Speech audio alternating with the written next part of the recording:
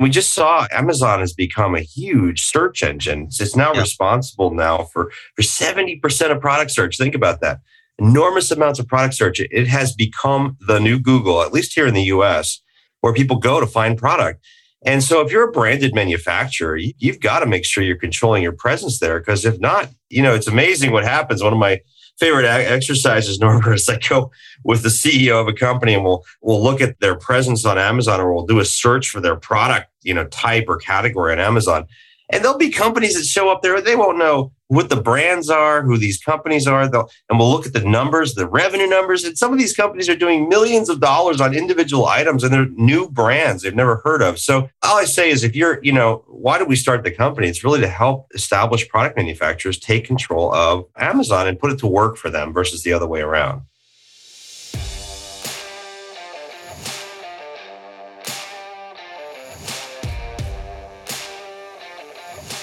Hello and welcome to the Ecommerce podcast. We believe that there is more than enough content focused on e-commerce marketing and not enough content celebrating the real heroes of e-commerce, those running the operation. Each week, we find and interview an e-commerce operations expert to share the secrets behind how some of this industry's most exciting businesses are run. I'm your host, Norbert Strappler, the CEO of SyncSpider. Hello and welcome to another Ecomops podcast interview. Today I'm talking to Brian Beck from Enceiba. Hey, Brian, great to have you here.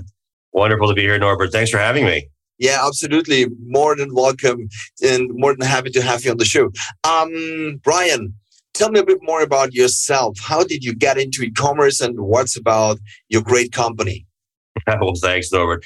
Again, thank you for having me. I come from, 22, 23 years now in e-commerce. I ran e-commerce for a bunch of US companies on the retail side, and got into the B2B side also about 5 years ago. There's so many opportunities there. And so I've been in and around Amazon for years, Norbert. I competed with, sold on Amazon, ran some very large programs on Amazon for some of the brands and the companies I worked for.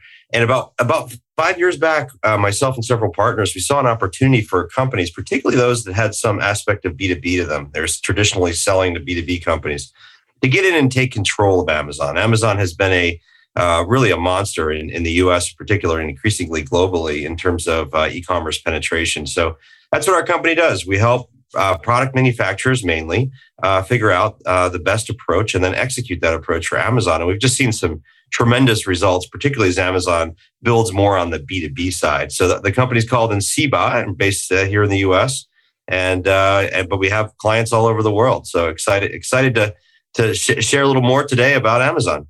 That's cool. Thank you very much. What was the reason? Why did you even found the company? Why wanted to help people on Amazon? Sure. Well, I mean, for so long, particularly product manufacturers have kind of let the Amazon control them, be the Wild West, either by selling to Amazon through a wholesale relationship, or sort of allowing resellers to kind of control their presence there. And we just saw Amazon has become a huge search engine. It's now responsible now for 70% of product search. Think about that.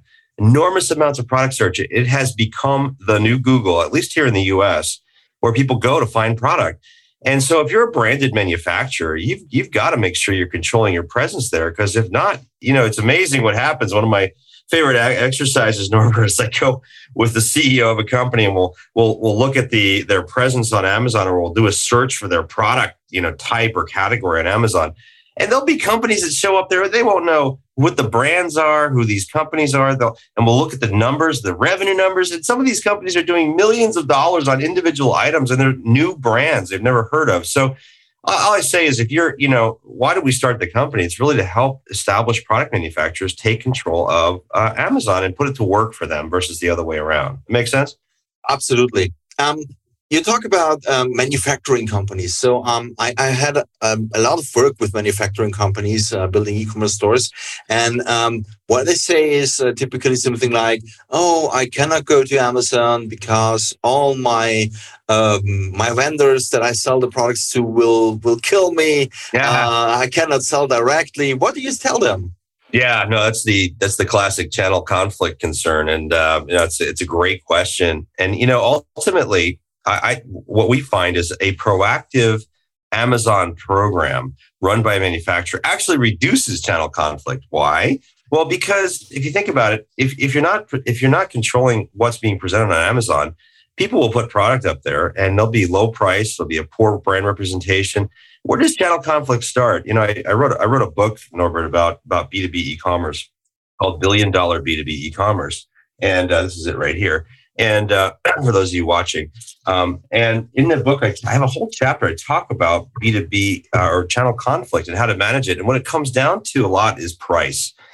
So, if you don't have a proactive program at Amazon, you're letting that marketplace run whatever it's going to do. And typically it's very low price product represent, you're 10, 15, 20 or 50% below what your other channels might sell the product for.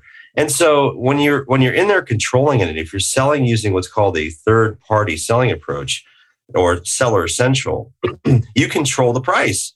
And if you control the price on Amazon and your assortment on Amazon and you're proactively managing the program, it actually reduces the amount of channel conflict you have with your other channels. And so I argue it feels counterintuitive. Manufacturers will say, well, gosh, I can't have an Amazon program. I'm going to compete with all my retailers, all my distributors and dealers. Actually, if you're in control of it, you can decide what goes up there. You don't have to put your whole product line up. You can make the price, which match your price that you want it to be at in the marketplace. And you can actually move folks that you don't want selling their product off of Amazon. There's some ways to do that as well. So a proactive Amazon program reduces channel conflict. It doesn't increase it. Feels weird to say that, but it's true. I've seen it play out many times with our clients. So fully need to agree to that. So it's always like people who do not want to have a social media profile. Companies that don't want to have social media. It's the same situation there. You do not control it if you don't have it, and this is the main thing. Why you should have beside the revenue. So you should control your products and your stock. By the way, the book. Please share the link with us later on where people can purchase it, so we can put it on the blog post for this and on the links, so people can go and guide the $1 Billion B2B e-commerce book. Yeah, all you got to do is put a .com at the end, Norbert, and you have the website. That's perfect. 400 pages long. It took me 4 years to write it. I basically wrote down everything that I learned along the way. So it was that's very, very cool. And it's looking very big. So there are a lot of pages to read. That's right. Hopefully some good takeaways. Go ahead. When did you first realize the power of Amazon for B2B firms? Well, really, it's interesting. It's really come up the last 3 or 4 years. There's a great story here, Norbert. Back in 2012, Amazon started something called Amazon Supply. I don't know if you remember this, but it was their first version of Amazon B2B, and it was a separate website. It had a limited assortment. They didn't have a lot of things that B2B companies needed to make purchases. And, they learned, but what Amazon is great at, and they still do it today with 1.3 or 4 million employees, is they test and learn. They use data. They learn from their mistakes. Now, they have a right to do it in the sense that they have a huge pocketbook or a checkbook, but they do it well. And what they learned is a lot of the elements of B2B workflows and buying and assortment, and even people and relationships, they were missing from their first iteration. So they relaunched something called Amazon Business in 2015. And when they relaunched this, they did a lot of things they didn't do the first time around. One of the most important was they built teams of buyers and sellers. Yeah. Right. And they're out there recruiting buyers and sellers. In fact, their buy side team is huge. It's like 5 or 6 times the size of the sell side team. Wow. And they're out there winning government contracts. They're winning commercial contracts, integrating with procurement systems. They have over 50 million business buyers now, individual registered. I mean, it's incredible what they've done. So what's happened? It's really started really in the last 3 to 5 years, and they changed their approach. They learned from the first iteration. They're building in features. You can buy on credit terms now, Norbert, from Amazon Business if you're a B2B buyer. Incredible.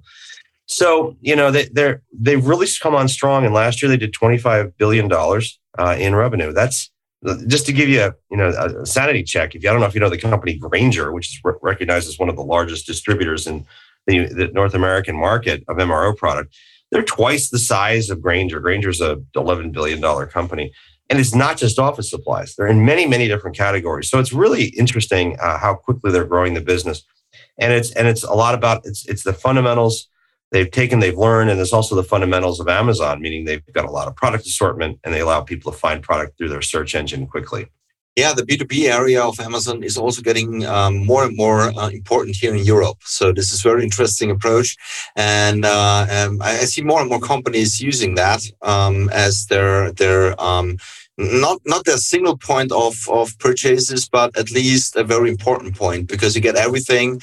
You get traditional and regular invoice that you need for accounting. So everything is great. The flexibility, of course, of the marketplace itself is insane.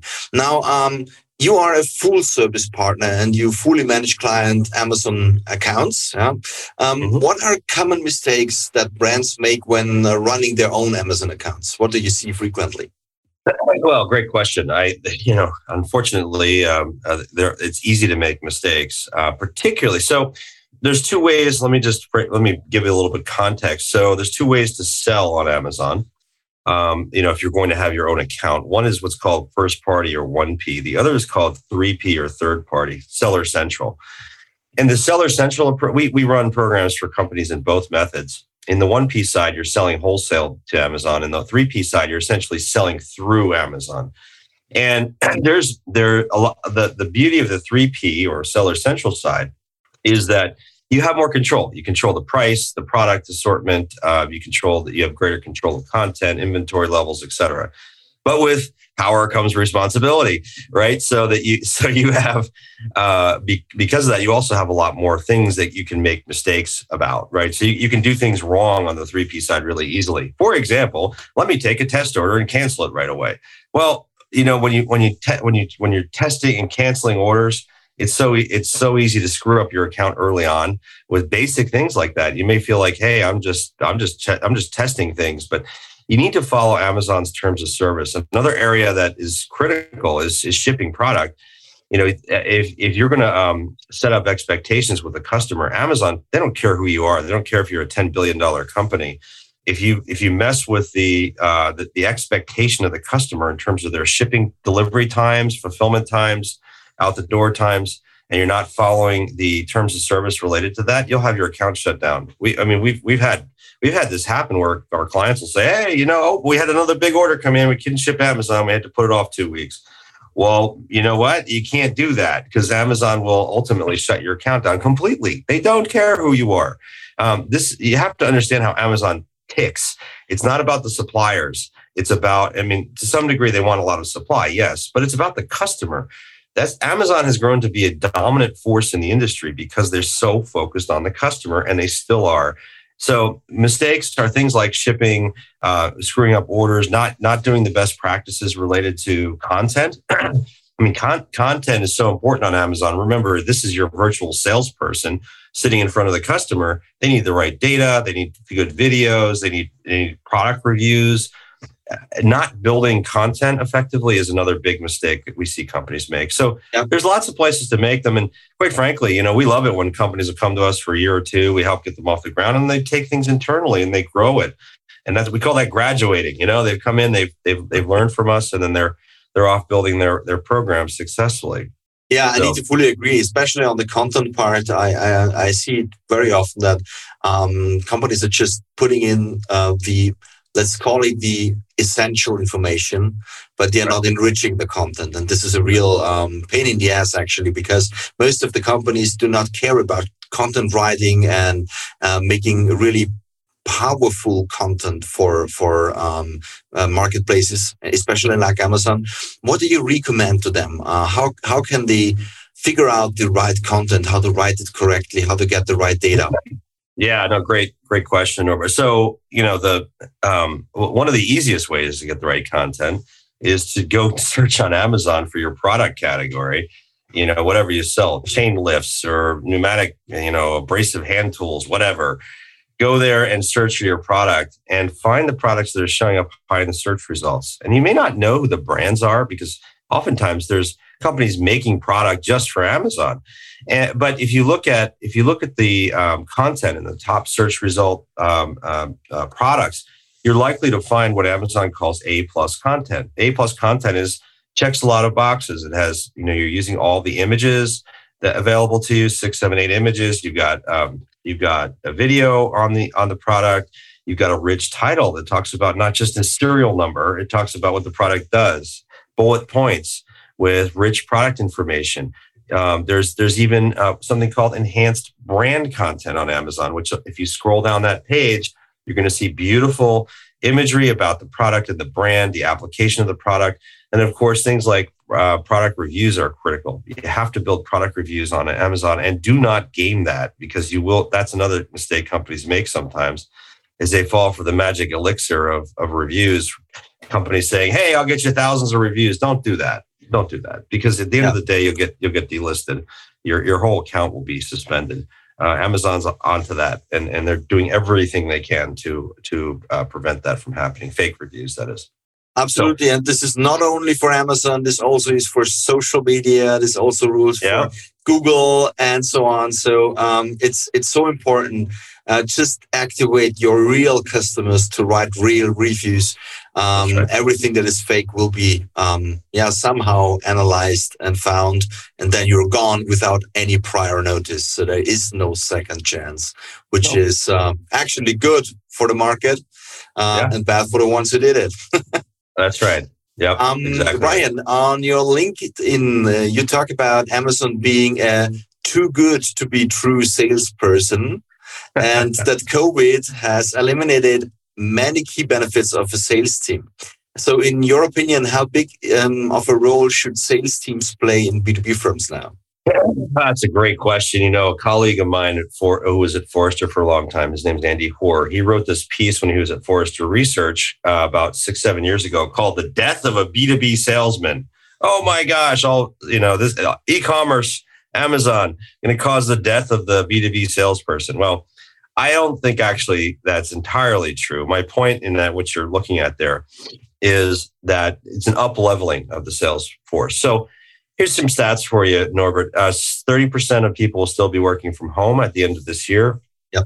So it's become harder for companies to physically deploy and manage a sales force. What does this mean for the sales force? Well, they've become much more reliant on digital tools to sell, like we're doing here, using Zoom and other tools to develop and maintain relationships. But a lot more interaction is happening through e-commerce. More orders are happening through e-commerce. And if your sales team is simply taking orders, if all they're doing is picking up the phone and taking an order that could be handled in some other way, or receiving an email and retyping it into your ERP system or whatever, that stuff is going away. This is an up-leveling. If your sales team is actually adding real value, meaning they're helping the customer make decisions between and amongst products, apply those products in a complex B2B environment. Let's say you're selling, HVAC, heating, ventilating, air conditioning systems, or elevators, or something in the medical device space where there's a high degree of expertise in the application of that product, and it's a complex sale. Guess what? That stuff is still going to remain in the physical sales force. There's information that'll be delivered via e-commerce, but that buyer needs the consultative help of a sophisticated selling agent to help them through the process. That will be reinforced by e-commerce. Those roles are not going away. I don't believe. So what I think you're seeing here is an up-leveling, right? If that makes sense. So it's not the death of a B2B salesperson. It is a change in the B2B salesperson, and it is a death of some, but really the lower value sales roles. And I think that's good. That's good for the companies. It's good for the buyers. It's good across the board. The people who lose are just those who aren't adding value. That's what e-commerce and digital does. It's a great transparency. It's the age of transparency. We think about the consumer market and everything that happened with all the department stores and how they've been decimated. Sears and JCPenney here in the U.S. it's largely because the buyer has more power than ever, and this is happening in the physical sales force as well. The buyer has more choices, more information, more pricing, transparency, et cetera. So anyway, Yeah, absolutely. Long answer to your question. Yeah, well, very interesting. Yeah, I also believe that. So if it kept getting more and more complex, you still need people to explain things, to help through the process. And especially those low-end sales types are very good for e-commerce. You save a lot of time and stuff working on that with the users. And those people who do not or who cannot work anymore on those low-end sales can be upgraded to be more complex and then have more complex sales types, and that's more interesting for them. Well, I agree with you. In fact, I think there's. I was with the CEO of a machine tools manufacturing company a few months ago. What he did is he said, "Gosh, now that I have e-commerce, I can take this room." He showed me a room. He said, "This is a room that had all my a lot of my customer service reps in it." And so what I've done. So I've taken those folks, and instead of having them process answer questions about where's my order, because I now do that online, I now have them outreaching to new customers and to my existing customers. And I've created a whole new customer success group with this team that used to be here. So they're redeploying people to higher and better uses for the company and for the customer by automating some of these more routine tasks, like placing orders that they would have, they already know, the customer knows what they want to do it faster and easier. They go online and do it, or checking order status or whatever, getting information. And this is what I liked, as I said before, they are adding more value. Yeah. Exactly. They're adding more value to the company, to customers, and this is what is great. You've created also a master B2B, so a series of debate-style webinars where you ask the top B2B e-commerce experts and solution providers the hard questions that salespeople can't answer. Can you share one of these questions?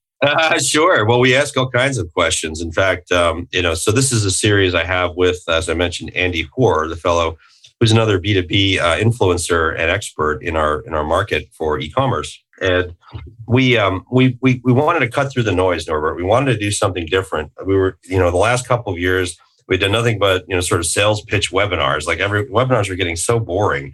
Oh, yeah. So we wanted to try to completely change it. So we have debates. It's boxing themed debates. And we bring on practitioners. These are senior people out of e-commerce. They've been doing it for years. The head of e-commerce at Grainger and Ingram Micro and Schneider Electric and Snap-on and Konica Minolta, all these big companies. And we let them debate on issues. And the audience gets to vote on who wins the debate. It's so fun. So we're getting hundreds of people on this and thousands of, social media likes and reviews and comments. But anyway, we take on all kinds of topics. Is a marketplace model a right model for e-commerce?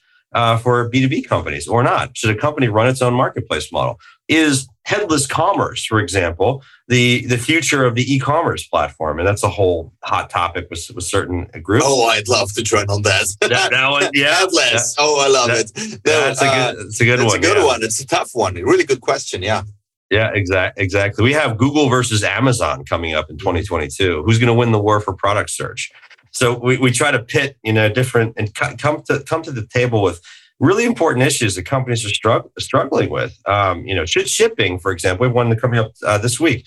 Should shipping be used as a competitive advantage, or is it just a cost of doing business?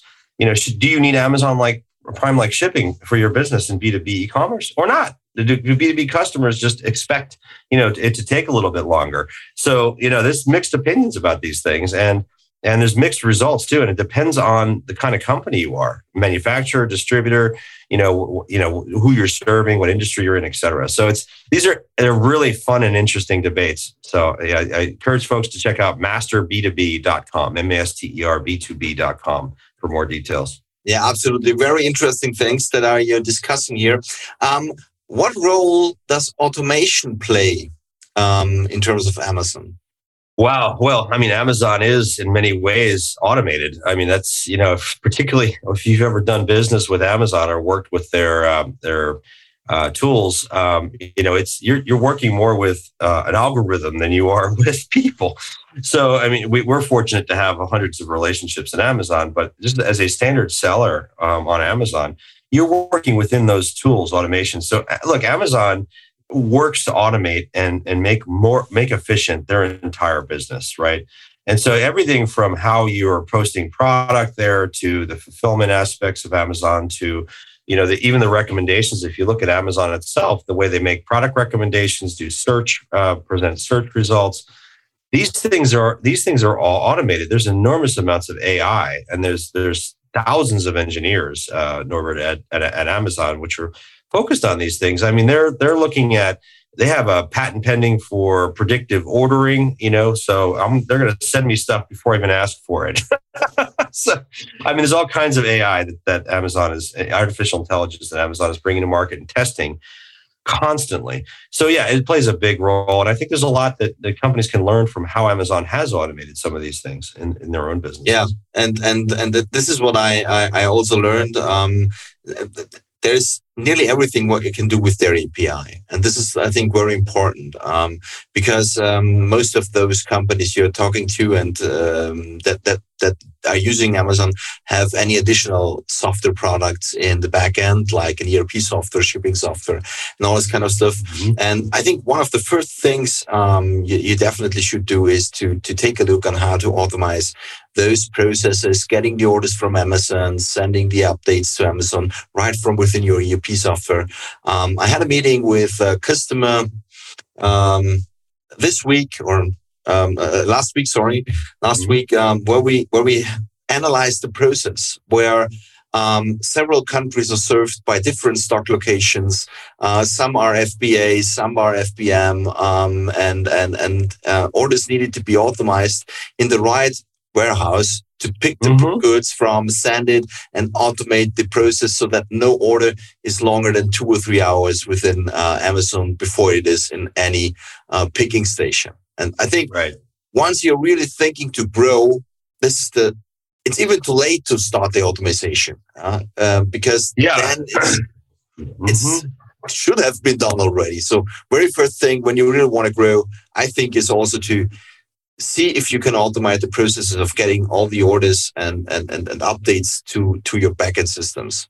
100% agree. I think there's, particularly if you expect any kind of scale, we have some clients doing 15, 20, 25 million in revenue on Amazon a year. And if you're at those kind of numbers, you really do need to tie into Amazon's APIs. We've had companies integrate even prior to going live, which can be a very good idea if you anticipate, some significant volumes. But yeah, Amazon provides a very robust API set of APIs that can be tied into, as you mentioned, and it is a best practice to have yourself integrated through your, into your ERP system for sure. Yeah, absolutely. Okay. Last question for today, Brian. Sure. Who has taught you the most about e-commerce in your career? Oh man, it's interesting. It was more of a situation than a person. I was in a company. We're going back about 12, 13 years. And we had lost a couple of, it was a smaller company, startup. We lost some of our executives. And I was the CEO of the company. This is a small, $10 million company. And I remember this because prior to this time, I've been general manager of the business, but I hadn't been in all of the nuts and bolts of the e-commerce operation. I dove in headfirst into everything around the technology, the marketing, et cetera. And it was a situation that taught me, when I got in and got my hands dirty on all these things, SEO, paid search, how to be building a highly functioning e-commerce site. I learned a lot just by doing and partnering with a number of different people. So we hired some outside agencies to help because we lost our head of marketing, our head of technology. So I had to get in and really figure a lot of this stuff out for myself with partners. And that was a situation. And I say, one of the best ways of learning is just to do and to read, do, and get some good people by your side to help. So I would say more so than a person, it was a situation that taught me a lot of my foundational knowledge about e-commerce. And it was by doing, really. Yeah. It was just getting your hands dirty, rolling up the sleeves and doing. I hear this quite often. Learning by doing, Googling things, asking for help, going to forums. Yep. And I think that's a very good approach. Brian, thanks so much for your time. It was really a pleasure talking to you. Get the product data right, write the content, make it more beautiful, more attractive, take care that you ship in time and do not play around with reviews. I think these are some outtakes that everyone, even small retailers, can take and improve their listings on Amazon. Wonderful, Norbert. Hey, thanks for the opportunity. And again, if you want to learn more, if anyone's listening, it's Enceiba, Encei, B as in boy, A.com, Encei, B as in boy, A.com. And I'd love to hear from you. Check out my book or take a look at, just shoot me an email, brian@enceiba.com. Love to hear from you. Awesome. Talk soon. Good luck. Thank you, Norbert. Appreciate it. Bye-bye. All right, bye-bye. And that's it for this episode of the eCom Ops podcast. If you enjoyed listening and would like us to find and interview more e-commerce operations experts, please search for eCom Ops podcast in your favorite podcast listening app and then subscribe, rate, and review. Until next time.